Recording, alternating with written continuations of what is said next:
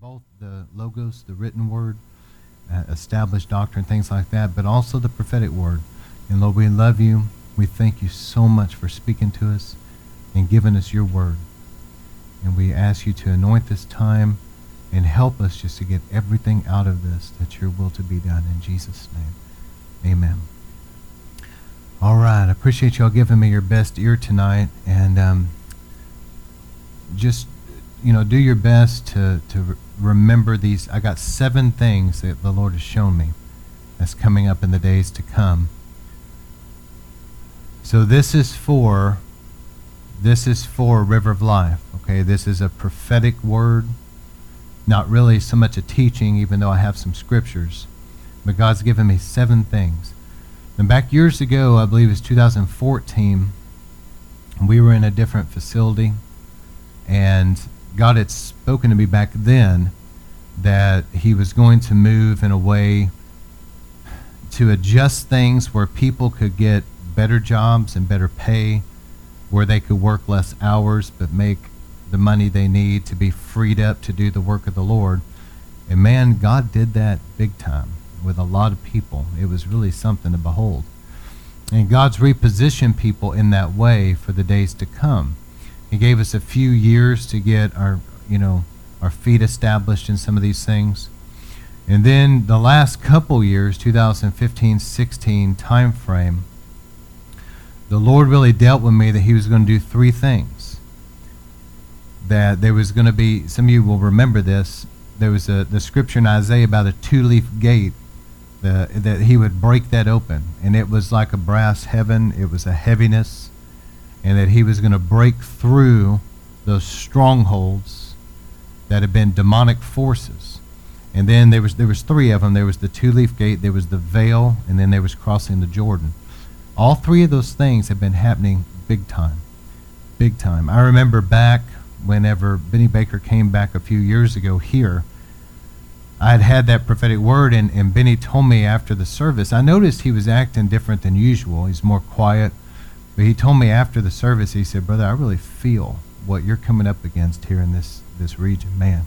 He said, "But you'll get through it on the other side." He was sensing that brass heaven over this region, see.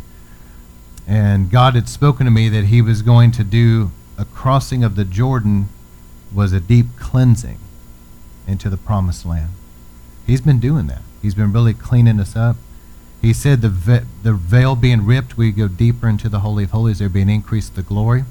We've had that. And he said that these strongholds, that there would be a breakthrough. And there has been a breakthrough on many levels in spiritual warfare. It's not nearly as bad as what it used to be. Those things will continue. Remember those. We've prayed, you guys will probably remember them because I've also put them in some of our fasting sheets that we do, so everybody probably remembers these phrases. But God spoke to me about that around 2015-16 time frame, and that has been progressively happening and will continue to happen. God's not quite done with those, okay? But how many of you guys know that God's ways are higher than ours and his thoughts higher than ours? Okay, so with that said, if you're kind of one of those that you want to figure out God, some people do and they don't realize they do. They intellectually try to figure it out. You're going to be frustrated. Those that want to use your human intellect to get things, to understand things, and you're always trying to reason, you're going to live frustrated till you get beyond that. We've got to move into a realm of revelation. Is our human intellect is only going to understand so much of God. It's very limited. But when you get beyond that and you begin to get divine revelation, man, you can really understand some things, but it's by the Holy Spirit. See, human intellect will breed pride. But revelation from the Lord makes you more and more humble because you realize that there's no way you could understand that except by the grace of God. Amen? All right. So here's the 7 things God's given me. Just remember again, 2014, different jobs so that we be more freed up with our time to serve the Lord. He's given us time to get ready for these things. 15 and 16, those three words about clearing things out into a deeper place of the glory.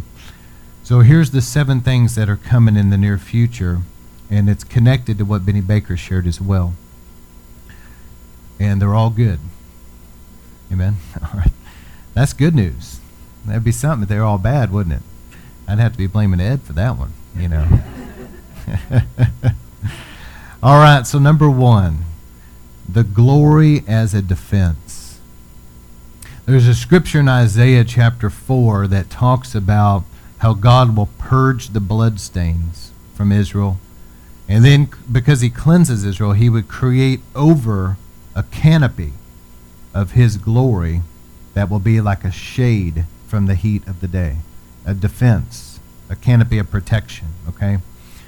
And so what I felt was that God has been doing this. These 7 things I'm giving you is really important that everybody give me your best and really grab hold of this, because what I felt was we've had seasons in our ministry of prayer and fasting.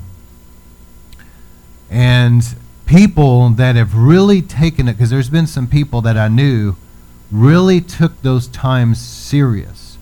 They were very serious about it. They really prayed. They fasted. And they let God do a deep work in them. And man, after watching this, I've seen certain people have taken it real serious. They're the ones that keep coming up to me saying, man, you know, I feel like I'm just, this is happening in my life spiritually. The glory of God's been in my home. I've been having a powerful prayer time. You see what I'm saying? It's those that really go after God with all their heart. Well, anyway, we've had these times of fasting and prayer, and God has been consecrating us. And let me just give you what the Lord gave me. Number 1, 1 Corinthians chapter 10, Israel was baptized into Moses through the cloud and the sea. So the cloud is the Holy Spirit and the sea is the water. But if you remember, Israel was given 3 things. They were given the communion, the Passover. So they were deeply consecrated by the blood of the Lamb, number 1. Then they were baptized in the cloud, which is the Holy Spirit, the glory cloud. Okay? And they were baptized into the water. This is water immersion. And Israel was really being consecrated by God. Now look at the result of this.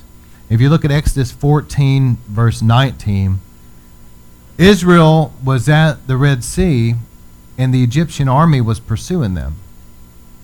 So they were in a very precarious situation, and here's what the Lord said. He told Moses, why you keep talking to me? Lift up your rod. And so he did, and the waters started parting. Remember this?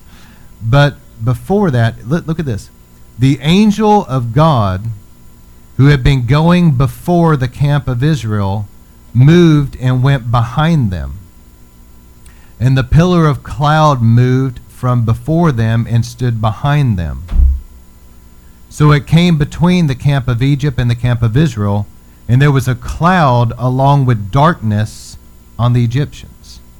Yet it gave light throughout the night on Israel. Let me read that again.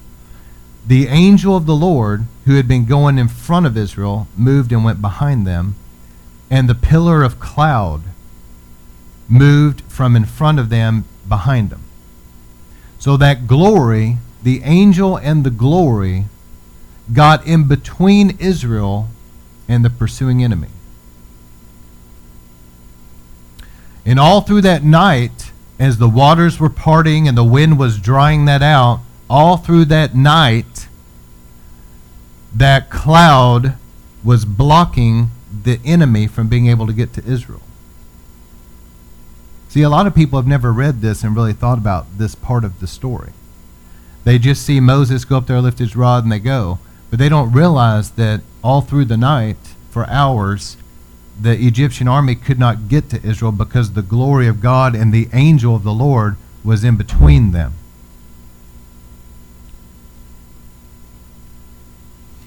And so as the glory was there, it was a defense, it was blocking, but it produced some kind of a darkness over Egypt, over that army, but yet it gave a light to Israel and protected them through the night. And it says, thus the one did not come near the other all night. Then Moses stretched out his hand over the sea. The Lord swept back a strong east wind. We know the story. The waters parted, okay? The Egyptians took up pursuit after that. They took up pursuit and went through chasing them. And we know the story. The waters shut behind Israel and destroyed the chariot and horsemen, all of that. I don't want to read the whole thing. But what the Lord showed me was point number one. There's 7 of these. Number 1 is this, that people that will take these times of prayer and fasting as a church really serious, and even in their own life, though it may not be a season of fasting in the church, but they themselves will take it really seriously, and they will really consecrate their life.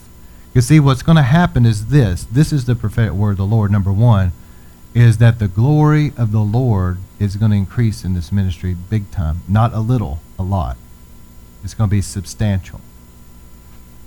That's going to happen in River of Life, period. But people, individuals that will really take it serious to consecrate their life unto God, it will be available that they also can have that in their personal life.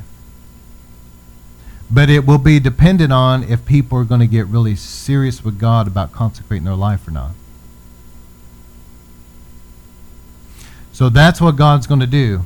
And I see, just like in this story, I see that God is going to begin to move his glory more and more in between us and our enemies.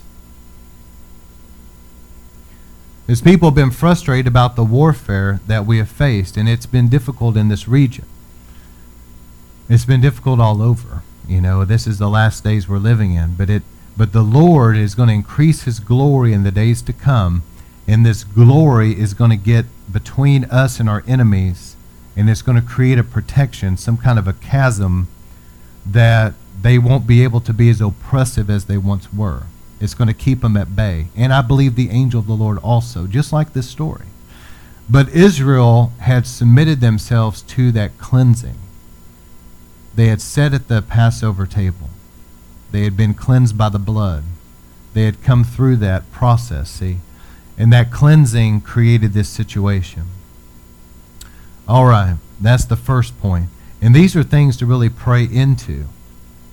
Number 2, we're in a time of birthing.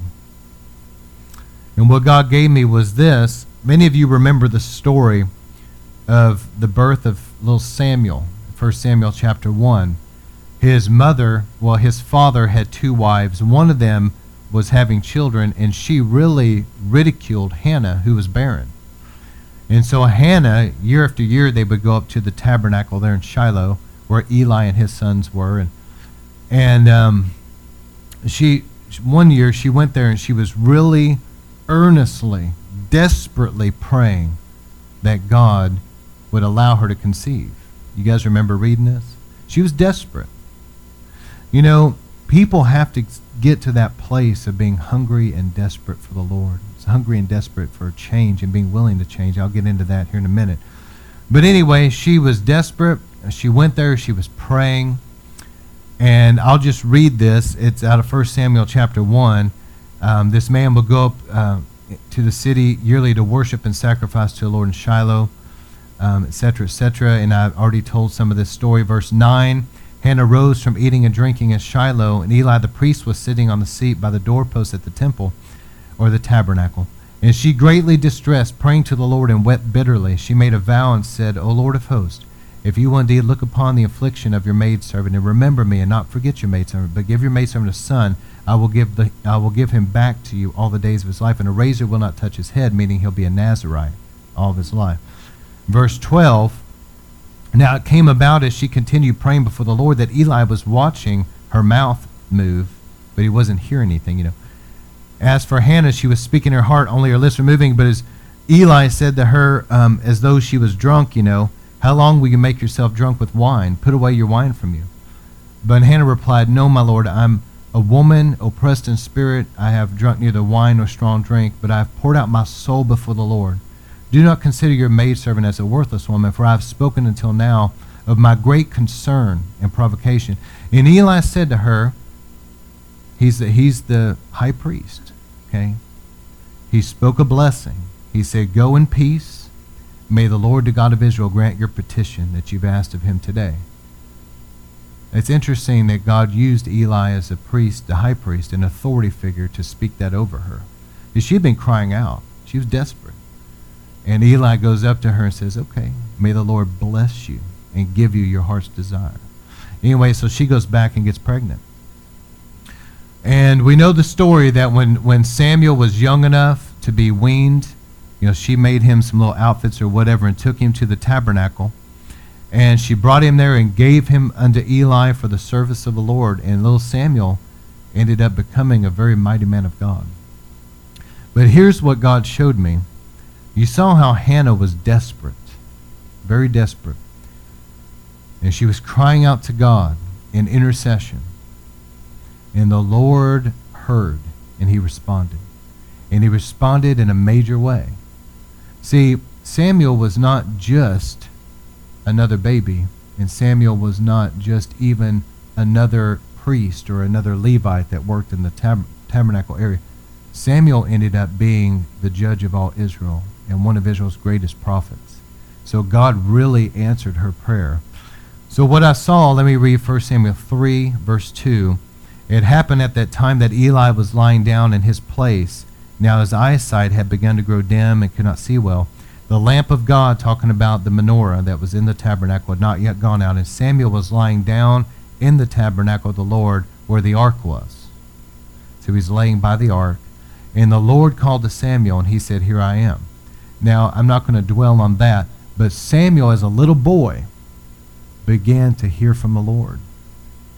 I'm going somewhere with this. Then verse 19, if you skip down, it says, thus Samuel grew, and the Lord was with him, and let none of his words fail. All of Israel from Dan to Beersheba knew that Samuel was confirmed as a prophet of the Lord. And the Lord appeared, listen to this, the Lord appeared again at Shiloh because the Lord revealed himself to Samuel at Shiloh. And here's number 2. Number 1 is an increase of the glory. Number 2, Shiloh was where the tabernacle was.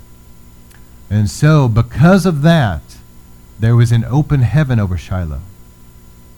So when Hannah fulfilled her vow and brought little Samuel to Eli, and he began to live there at the tabernacle, he lived underneath an open heaven. It was a place where he could encounter God. Does this make sense?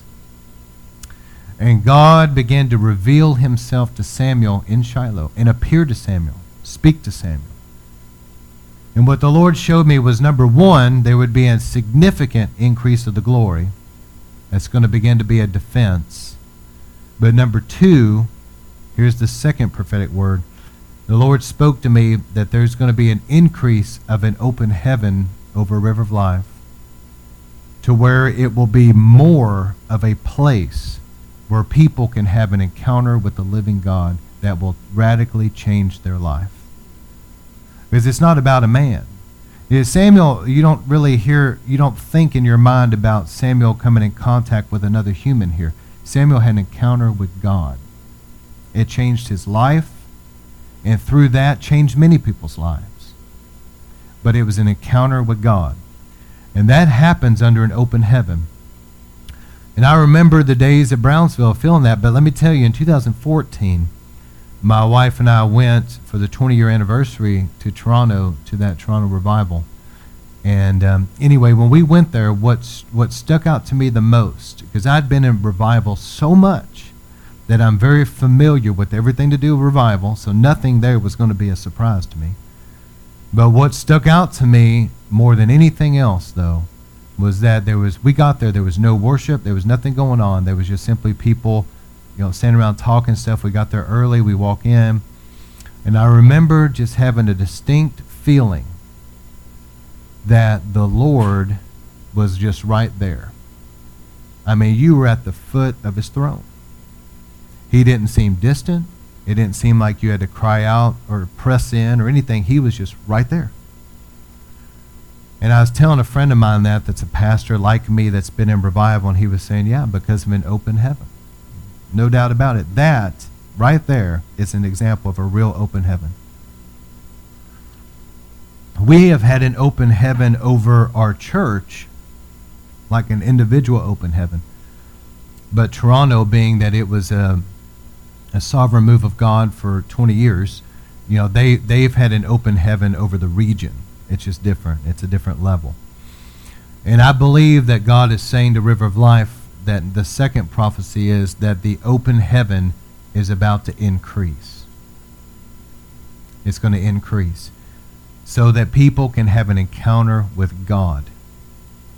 And when I went to Toronto, I've never done this in my life. I think I might have shared this, but I've been to revival meetings, Argentine revival, Rodney, Benny Hinn meetings in Brownsville, you name it. I've been to all of them many times.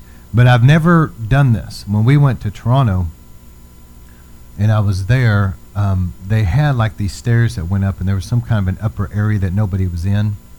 And I remember the first night we were there, we were just worshiping, and I felt the Lord very clearly tell me, he said, I want you to go upstairs by yourself and just soak in my presence. And I've never done that. I've always just been a part of the service, and then we'll go down and get prayer. And the second I obeyed the Lord and went up there by myself and just kind of just laid down in the presence of God, the glory came on me like a blanket. It was like that the whole time. But see, that was exactly what Samuel experienced. He was in the tabernacle of the Lord, and he just laid down in God's presence, and the glory came on him, and God began to speak to him. You see. All right. So number 3. The third prophetic word that God gave me, and a little bit of this has to do with the birth of Ellie, which I'll explain. Because I've never had, that I can remember, a prophetic word connected to somebody's birth or dates or anything like that. But I did with this. So number 3 is a connection with Hanukkah. All right. Zechariah 4:2. We know this story that Zechariah lived during the second temple, and you had Zerubbabel, and you had Ezra, Nehemiah time frame. They're trying to rebuild the temple, and it was just a frustrating time for everybody because it was very difficult. And so God raised up Zechariah to be one of the prophets that really encouraged the people.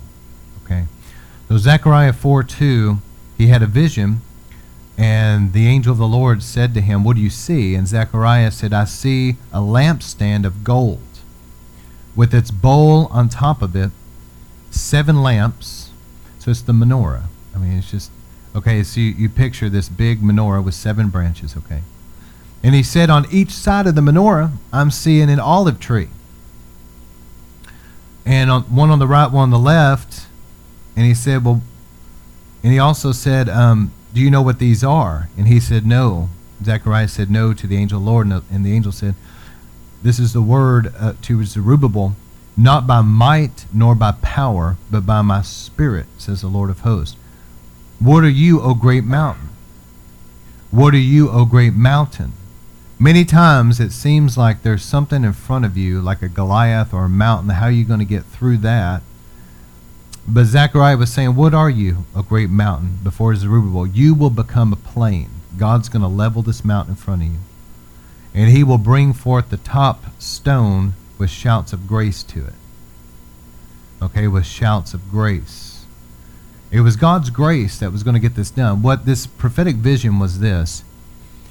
The angel of the Lord, there was a vision given to Zechariah because Zerubbabel and others were looking at a task that seemed impossible. Has anybody ever had to face something that you looked at it and said, I don't know that I can do this? And that's what they really felt like, because they had enemies all around them. But Zechariah had this vision where it was the oil, it was the anointing that was going to get this done. He was saying it's not going to be human effort here, Zerubbabel. The Lord says this will be accomplished by my spirit, and it will be accomplished by my grace. It's going to be me that does it. You just keep doing your part, but I'm going to get this done. And there was another part that said, the hands of Zerubbabel laid the foundation of this house, and these hands will finish it. You realize how encouraging that was? As he wondered, could this be done in my lifetime? Would I even be assassinated by the armies around, or people like Sanballat, Tobiah, and others? What's going to happen? But the prophetic word was, Zerubbabel, you started this, and God's going to make sure you get the honor of being able to finish it. You're going to see it accomplished. And so, anyway, I'm going to skip some of this. And he said, what are these two olive trees on the right and the left? And he said, these are, and there was a translation that amplified, these are the two sons of oil. All right, so let me rewind just a little bit. Some of you might remember this, but years ago, God had given me a prophetic word, probably 2011 or 12. This was back when we were just at our house. And God had given me a prophetic word based on this scripture. And the Lord told me that the two sons of oil, that it was going to be a time of increase of anointing. Y'all remember that? And man, I mean to tell you, I went down to the Bay of the Holy Spirit revival. And John Kilpatrick prayed for me, and he said there's going to be a tenfold increase of anointing. And some of you guys will remember that were there. Well, that just kept happening. I mean to tell you, back then it was like divine appointment after divine appointment. After that word came, that prophetic word came to me, and then I got a word confirming it. I had one divine appointment after the other for somebody, some anointed person, sons of oil, if you will, to pray over us, and God just kept increasing the anointing. I mean, it was significant. So this word is connected to Hanukkah. What God showed me, number 3, is that it's going to get accomplished by His Spirit. You know, just like I told you the story of the Maccabees, they were in a situation, again, precarious. They had no hope in themselves. But God gave them a supernatural victory. God did something that was not humanly possible. They cleansed the temple, rebuilt the altar, and there was supernatural oil and fire. And so what the Lord showed me, number 3, is that this will get accomplished, what has begun, and it's going to be accomplished by His Spirit. In other words, what God has called us to do as a ministry will get accomplished. But it's going to be by the anointing. It's going to be by His grace that it gets accomplished. And just like Hanukkah, you read that's the Haftarah reading. I think you guys remember me saying that. And Ellie being born right before Hanukkah. And her name is Ellie Grace. And this will be completed with shouts of grace, grace to it. There's something about this that it's going to be a supernatural thing. It's going to be God's grace, God's work, okay? All right. Building God a dwelling place. So number 1, an increase of the glory. Number 2, an increase of the open heaven. Number 3, it's going to be accomplished. God's going to build him a place to dwell. It's going to be accomplished, but it's going to be accomplished by His Spirit and His grace. That's number 3. Number 4 is a warning, but it's a positive thing, okay? There's an ancient battleground of discouragement and depression. Nehemiah 4:1, it came about when Sanballat heard that they were rebuilding the wall, he became furious, very angry, and mocked the Jews. He spoke in the presence of his brothers and the wealthy men of Samaria and said, what are these little feeble Jews doing? Are they going to restore it for themselves? Can they offer sacrifices? Can they finish in a day? Can these burnt stones live? And Tobiah the Ammonite was near him and said, even what they are building, if a fox jumped on it, it would fall down. So they were just sitting back there just mocking them, ridiculing them. And you know, it was an attack of discouragement. And I remember the story in 1 Kings 19 when Elijah had that great victory at Mount Carmel. And then after that great victory, Jezebel rose up and began to threaten him. And man, that has been a fight that I have had to face a couple times myself. It's with the Jezebel spirit. But Elijah faced this, and he said he himself went out after he was threatened by that Jezebel spirit. Elijah, a great man of God, a great prophet, went out a day's journey into the wilderness and came and sat under a juniper tree. He requested for himself, he was praying to the Lord, "It is enough now, Lord. Take my life. I am no better than my fathers." He lay down and slept. He wanted to die. He wanted the Lord to take his life. How could that happen to such a great man of God, to get into such a depression that he wanted to die? It was supernatural. And so the battleground, this is number 4, and I hope everybody hears me with this one. The battleground here has to do with what's called witchcraft in the church, not in River of Life, but in the body of Christ. This is a very ancient and powerful attack, where Satan has used people, and this has happened in times past with River of Life. I don't know if there's something else that we need to be aware of in the days to come. I don't know. But I just know the Lord is warning me that this right here is the battleground. It's witchcraft. And you see that in the past I've had to deal with this, just like Nehemiah and others, people just mocking and ridiculing. Have we not? Mocking and ridiculing. Mocking this, mocking us, mocking the church, mocking the ministry, making fun, ridiculing. I've had to deal with it a lot, over and over, from certain people. And you have to ignore those things and keep pressing forward, because the enemy wants to discourage you. Okay, and then this witchcraft, this Jezebel spirit, the result of it is disorder, division, dishonor, disrespect, which I'll get into in a moment. But I'm warning people with this. I'm sharing this for your benefit. But we have seen, my wife will attest to this big time, we've seen people, it begins in the mind.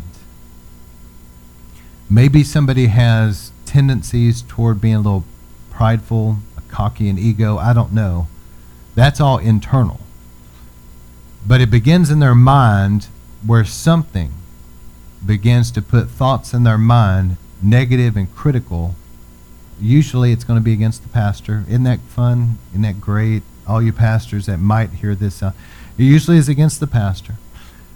They begin to entertain these thoughts in their mind. The more that they entertain these thoughts in their mind and keep yielding to something, the more that I've watched their personality change. I know people right now I'm thinking of in my mind that I watched this happen in their life over time. I'm talking about witchcraft in the church. I'm talking about witchcraft. That they kept entertaining these negative things about me or my family or this church. And pretty soon, their personality changed. The way they talked to me changed. Their attitude changed. And it was sad, because I could look in their eyes and I would see something in their eyes that I didn't see before. Something now was in their life that wasn't there before. Now there was a cockiness about them. And pretty soon, over time, they began to be rebellious and defiant. And I couldn't tell them nothing. And I remember in conversations with some of them, one in particular I'm thinking of, that I try to sit there with my wife and talk to this person. And even though it's just a person, there was such a spirit behind them. As they were defiant toward me, there was such a spirit. I'm not talking about them. I'm talking about the spirit. It was strong. I mean, this strong power of this spirit coming off them. And it became something that was irreconcilable, and they had to move on. But this witchcraft in the church is where people begin to entertain thoughts in their mind that they shouldn't. Negative, critical, judgmental, divisive. It's rooted in pride. And over time, they get overtaken with something. And the end game, it's really interesting, because it's really not that complicated. And we talk about things like Leviathan and pride, and it's a topic that I've taught on. You talk about an antichrist spirit, you talk about a religious spirit, you talk about a Jezebel spirit, and you teach people all these different things that they need to know. But if you were to take all of that and somehow put it in a funnel, and you would funnel it down to one thing, it's witchcraft to bring division. It's not complicated.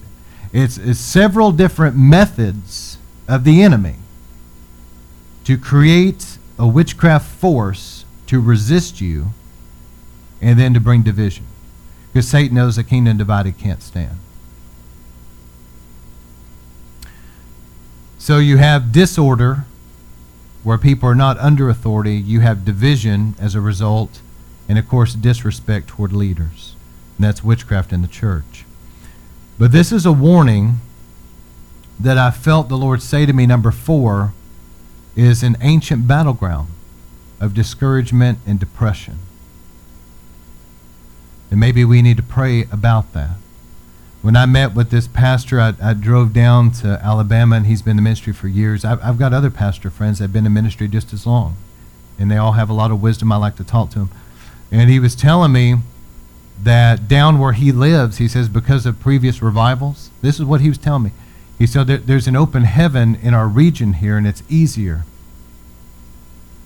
And he was trying to encourage me because he knew that wasn't the case in this region. Okay? But I believe God's about to change some things with that. I really do. But it's going to have to be a move of God, and we got to pray it through. But don't allow discouragement or depression, and don't yield to witchcraft in the church. Don't yield to that witchcraft. That is a powerful force. Derek Prince said about witchcraft, what is witchcraft? It is a spiritual force resisting you. It's a force. I'm not even talking about a particular demon.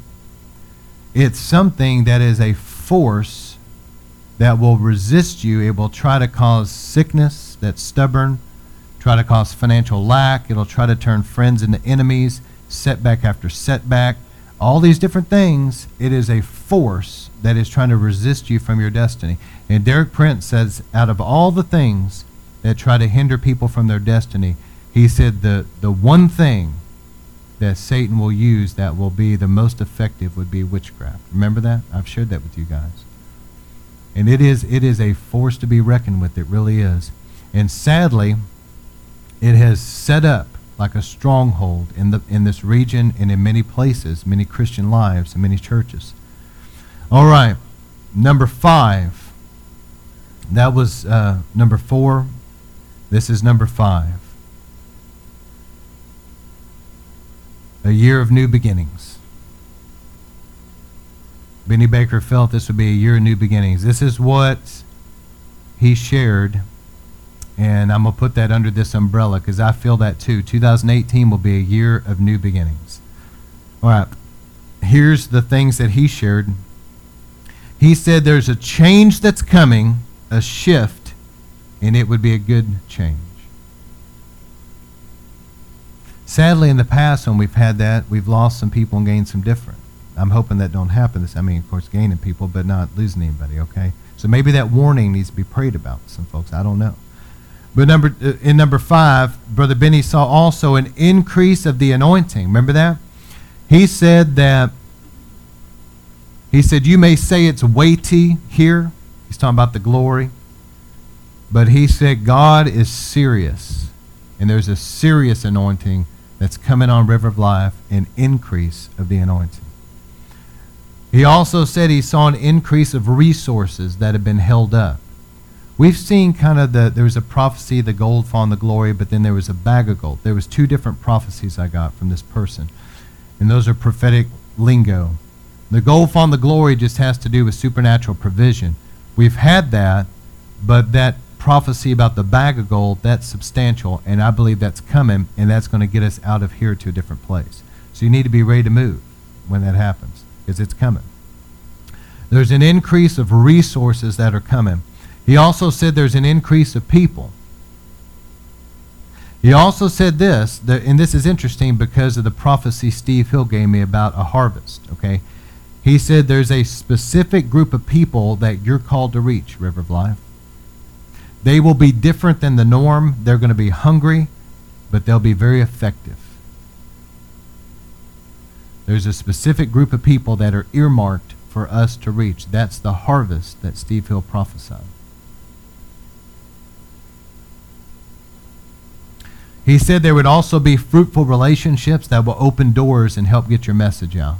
There's going to be key relationships in the days to come that God's going to network us with the right people. And his last point, I'm going to dovetail this into something God gave me. He said a very good generational heritage. Your strength is like a generational blessing or a generational heritage. All right, so number 5 is a year of new beginnings. How many are ready for new beginnings? I can't say for sure what all that looks like. God hasn't shown me. But it's going to be significant. I believe 2018 will be a significant year of change. All right, number 6, it has to do with family structure. River of Life is unique because God has called us to be unique and not be just another typical thing, okay? And the people that are going to be drawn here are those that don't just want religion, they don't just want a social club, they don't want normal, typical American Christianity. They're hungry for more. They want to see God heal people. They want to see God deliver people. They want to have an encounter with God. They're hungry for the Lord, and they're hungry for more. And those are the type of people that are going to be drawn here, because that's the type of place, a culture that's been cultivated here. And what I saw was, and this was a very interesting prophetic word from the Lord, you could put under number 6 a family structure. But this is what I saw, that God has created with the River of Life a family. And I saw, the Lord showed me that there's literally here, this is a unique word, but this is what the Lord showed me, that literally here in River of Life, there's like a generational heritage, if you will, a culture for people that would come out of things that has been difficult in life. Maybe they don't have a good family that they've come out of, and they feel like that they don't fit in and they don't have a good heritage. Maybe they don't feel like they fit into the typical church the way that it is.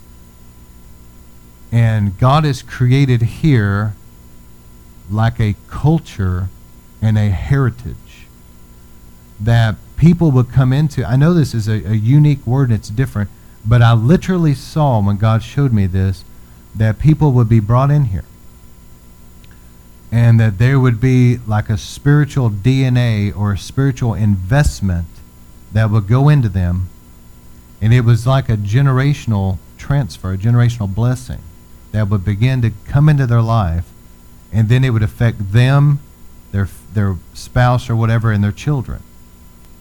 But it was like some kind of a generational thing, and that's unique that it would be on a corporate level like that, isn't it? But I saw that God was creating River of Life to be like a family that has a culture and has a heritage. I think it's about time some things like that are there. And I think the reason why that there's like an anointing for that in River of Life is because, for example, my wife has had to be cut out from something that's not good out of her family, and then there was now like a generational blessing. There's like an inheritance. And so it's almost like there's an anointing on our ministry to see that. Does that make sense? And so I saw that there would be a shift in the anointing for like a family heritage. And I'm just going to read what God gave me. Many out there may feel like orphans or misfits, and they don't know where they fit in. They're hungry for more than what they're getting, and some will come from bad family relationships and need a family. And so it would be like coming into that family. And I saw that there would be people that need this, but it's almost like this is unique and this is just for us. But there's people out there that don't have a family. And they would almost see like my wife and I as somewhat like a parents. They would see like my parents as grandparents. It would be to them like a family. Is that okay with everybody? Because people need that. And I saw that would be important for some people, and that there would be this generational, like a DNA spiritually that would be invested in them, a generational blessing. And I can see that. It makes sense to me. because I've always felt led to have my father come up and stand in proxy to be like a father that would speak a father's blessing over everybody. So I can see how God has been preparing something like this for a long time. But there's people that are going to come in that maybe they came out of generational curses, but now that's going to be broke off of them, and they're not just going to be a typical church person here. They're literally going to be engrafted into some kind of a family. And there's going to be a generational blessing, literally a generational blessing that's going to be imparted to them. And there's a culture here over time of revival, freedom in worship, the presence of God, the gifts of the Spirit, a lot of different things, including, maybe the Hebrew roots, etc. But there's a culture here that's going to become their family culture. All right, that's number 6, is a family structure. I thought that was pretty awesome when God showed me that. All right, and then the last one, number 7, you can write circumventing. And this is the last. I'm going to close with this one. So these are all really good things. I mean, I can see 2018 is going to be a good year. But number 7, years ago in 2004, I had a prophetic dream. I'll never forget this because it was very real to me, and it was from the Lord, and it was strong. And I actually put this dream in a book that I wrote. But anyway, in this dream, I was in this skyscraper, and I was in the top floor, and it was like a penthouse top floor, and there was glass all around me, just windows, and you could see out. And it was on like a beachfront property, so you could see the beach in front of you. And I was up there by myself, and I was worshiping and praying and just seeking the Lord. And I heard like a rumbling, and I looked out, and there was this rocket. I'm talking like a NASA rocket. And some of you guys nowadays really don't keep up with that stuff. But when I was a kid, those type of NASA takeoffs were a big deal. But anyway, there was this NASA rocket lifting up, and it was taking off, and it had 2 of those tubes on it, and one of them dropped off into the ocean, and it created like a wave, but the other one fell into the building that I was in. It hit the structure, this man-made structure. And I was standing there at the glass, and I'm seeing this big, rocket, whatever it is, fall off this thing and hit the building. And when it did, I knew that the whole building was coming down. But I was okay with that in the dream. And I remember that I looked down, and there was like way down in a lower floor on some kind of balcony, there was a woman that was like sunbathing, but she screamed like a high-pitched. I remember years ago, I'll tell you what it was. I cast a demon out of a girl, a spirit of witchcraft, and she screamed this high-pitched scream that just curdled your blood, man. That's what she screamed. And she knew she was dead. And so anyway, the building was coming down, and as that was going into the ocean, I knew that when the water hit the glass, it would break, and I was going to have to get some serious swimming skills going on right now. All right, so as soon as this thing hit, I'm swimming down in the ocean, and I know that there's big debris that's falling around me. I could see these big chunks of the building falling around me. Basically, this man-made structure and this spirit of witchcraft had just been destroyed in one hit. And I was down in the water. And so I'm swimming, big debris coming around me, and when I come up the other side, the crash of that building had created a tsunami. I mean, it was a massive wave. And I came up, and I was riding that tsunami, and I was moving my body in a way that I could keep up with the force of this wave. And other people were popping up, and they were watching what I was doing, and they started doing what I was doing, and we all just kept riding this wave. And I knew when I woke up, man, I knew that dream was from the Lord, and I documented it, and I've been praying about it, and I can tell you what the interpretation is, and I believe that we're about to see it fulfilled in the days to come. Man-made structures are about to get struck by the Lord, and God himself is about to deal with witchcraft in the church. And when this came down, it created a wave of revival. All right.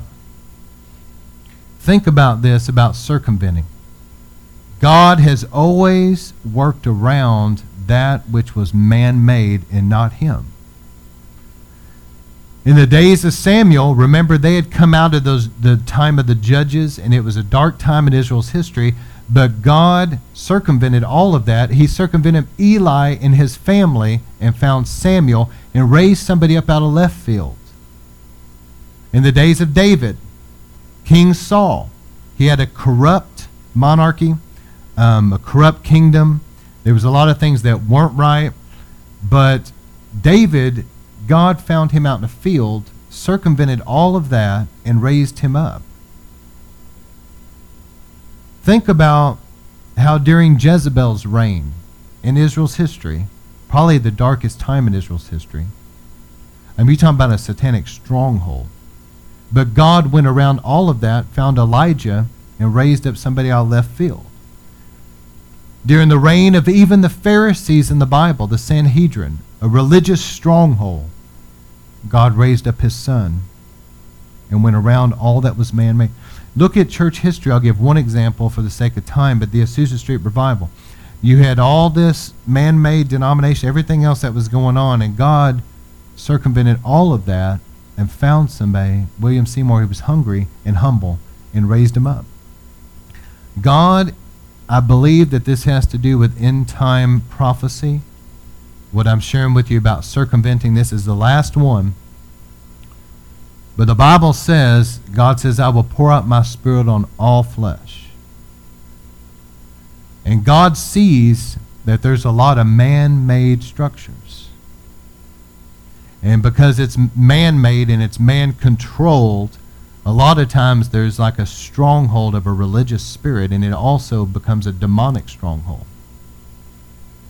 But God is going to work around that, and he's going to find people, and he's going to find places throughout America and all over the world that he's going to pour out his Spirit. And I'm saying this because the Bible says it, and I believe it to be true, that God is going to do this all over the world. He said, I'll pour out my Spirit on all flesh. See, I thank God for what he did back in the 80s and 90s, in the early 2000s. It was about 20 years where God really poured out his Spirit in an awesome way. Argentina, the 90s, etc. That was like a first wave. But God is about to pour out his Spirit, and this second wave is going to be greater than the first. And I believe that things that seemed impossible, what is this mountain before you, Zerubbabel? I mean, people out all over the world are feeling that. They're feeling like this seems impossible. But it's going to be God's grace, and it's going to be his Spirit being poured out that is going to make the impossible become possible. And what's going to happen is this final harvest is going to come in.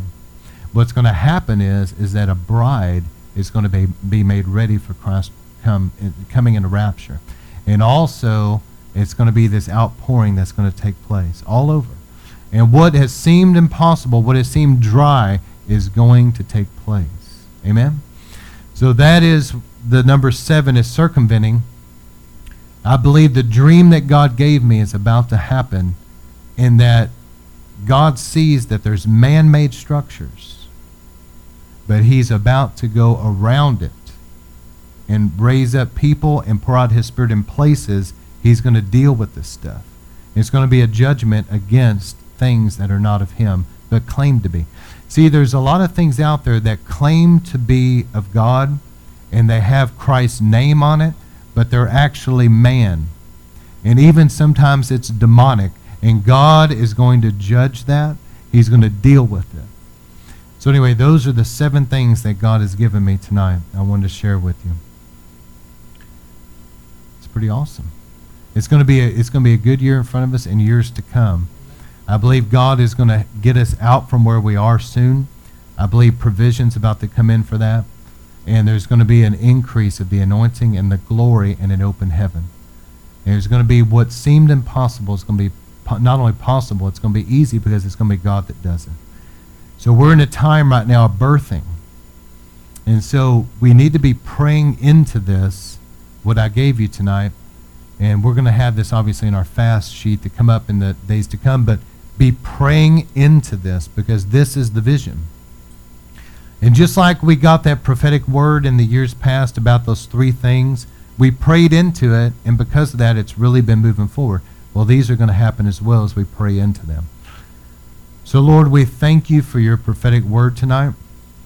We thank you for the power of your word to cut through and to break things open. And, Lord, we ask you in this time, right now, we're in a time, a season of birthing. A season of birthing. And Lord, I pray that you'll come mightily upon these prayer warriors, these intercessors, and really help pray into these things. This is a time where God is about to do some new things. And I feel, just as I'm praying right now, just to say this to those that are part of River of Life, but guard the glory of the Lord. You need to be careful. You see, there's people that don't mean to, but they'll begin to compromise in certain areas. Maybe some things they're watching or listening to or whatever. People they're hanging out, places they're going, and they begin to compromise and they begin to justify it, and they don't realize what they're doing, but they're being dull now. It's like dulling their senses. They're being defiled sometimes by it, but they're being affected by it a lot more than what they think. And they'll think to themselves, well, it's just a religious thing, and I'm free for this. And pretty soon, not only are they compromising in certain areas, but now they're kind of pretty open and public about their compromise.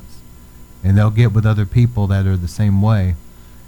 Those type of people, you're not going to hear them talk about the glory in their home and about God really moving in their life because of that compromise. God's not going to put his glory where there's a bunch of compromise. And so in the days to come, I want to go deeper in the glory, and I want God to deeply consecrate my life. And let me say this too. It's very important. We all want, a lot of times we say, well, we want the breakthrough about whether it be a battle in health, finances, or whatever else. We say, okay, we really want the breakthrough in that area, and that's important. It's important to God. But a lot of times God is saying what's more important is that you let me change you. There's some people out there, I love them, but I wonder if they'll ever change. And it's pride. I love them, but I wonder if they'll ever change. Because it's been so long.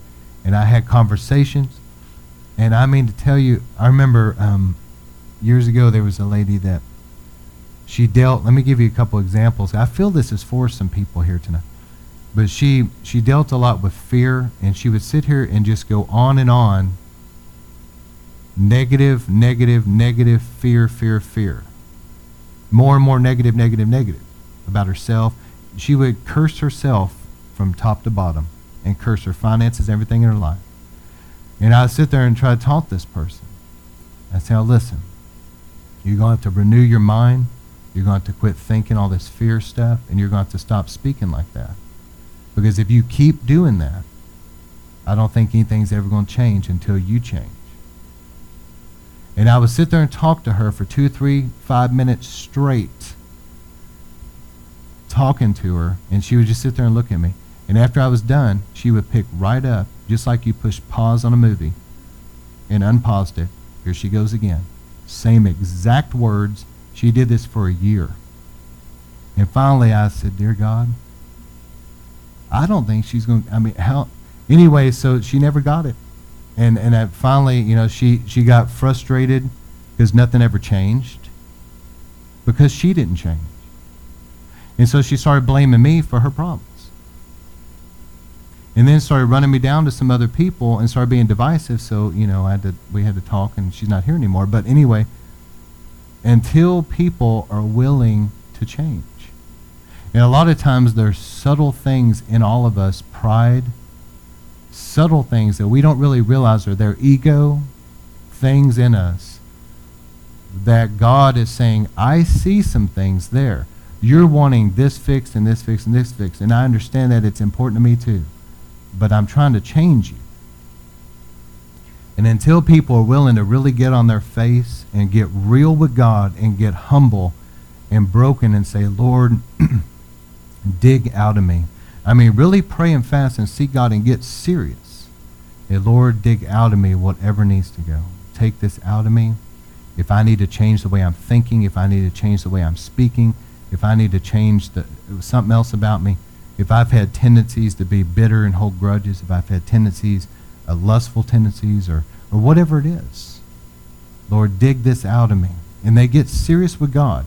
See, a lot of times people have to get to that place where they're desperate. They're desperate for change. And then in that place, they're broken before the Lord, and they say, Lord, change me. See, up to that point, they've been saying, Lord, change my circumstances. But they get to a broken place with God where they say, I do want the circumstance to change, but Lord, change me. Do something in me. That is when things start really changing. Circumstances start changing too. I feel that that's for some people. I really do. And in the days to come, if all of us will humble ourselves before the Lord like that and say, Lord, consecrate me. Do a deep work in my life. Change me. And really get real, get serious. God will do it. And not only that, I believe that he'll really pour out his Spirit in our lives in an awesome way. So, Lord, as we pray tonight and we put on some worship, you can, kill the recordings if you would, but maybe play that iPod or something, and we're just going to worship for a moment, pray. But, Lord, I just ask you to confirm your word, but move in people's lives. This is a time in River of Life, like a season of birthing, but there's about to be an increase of the anointing. There's about to be an increase of the glory. There's about to be an increase of the open heaven in this ministry.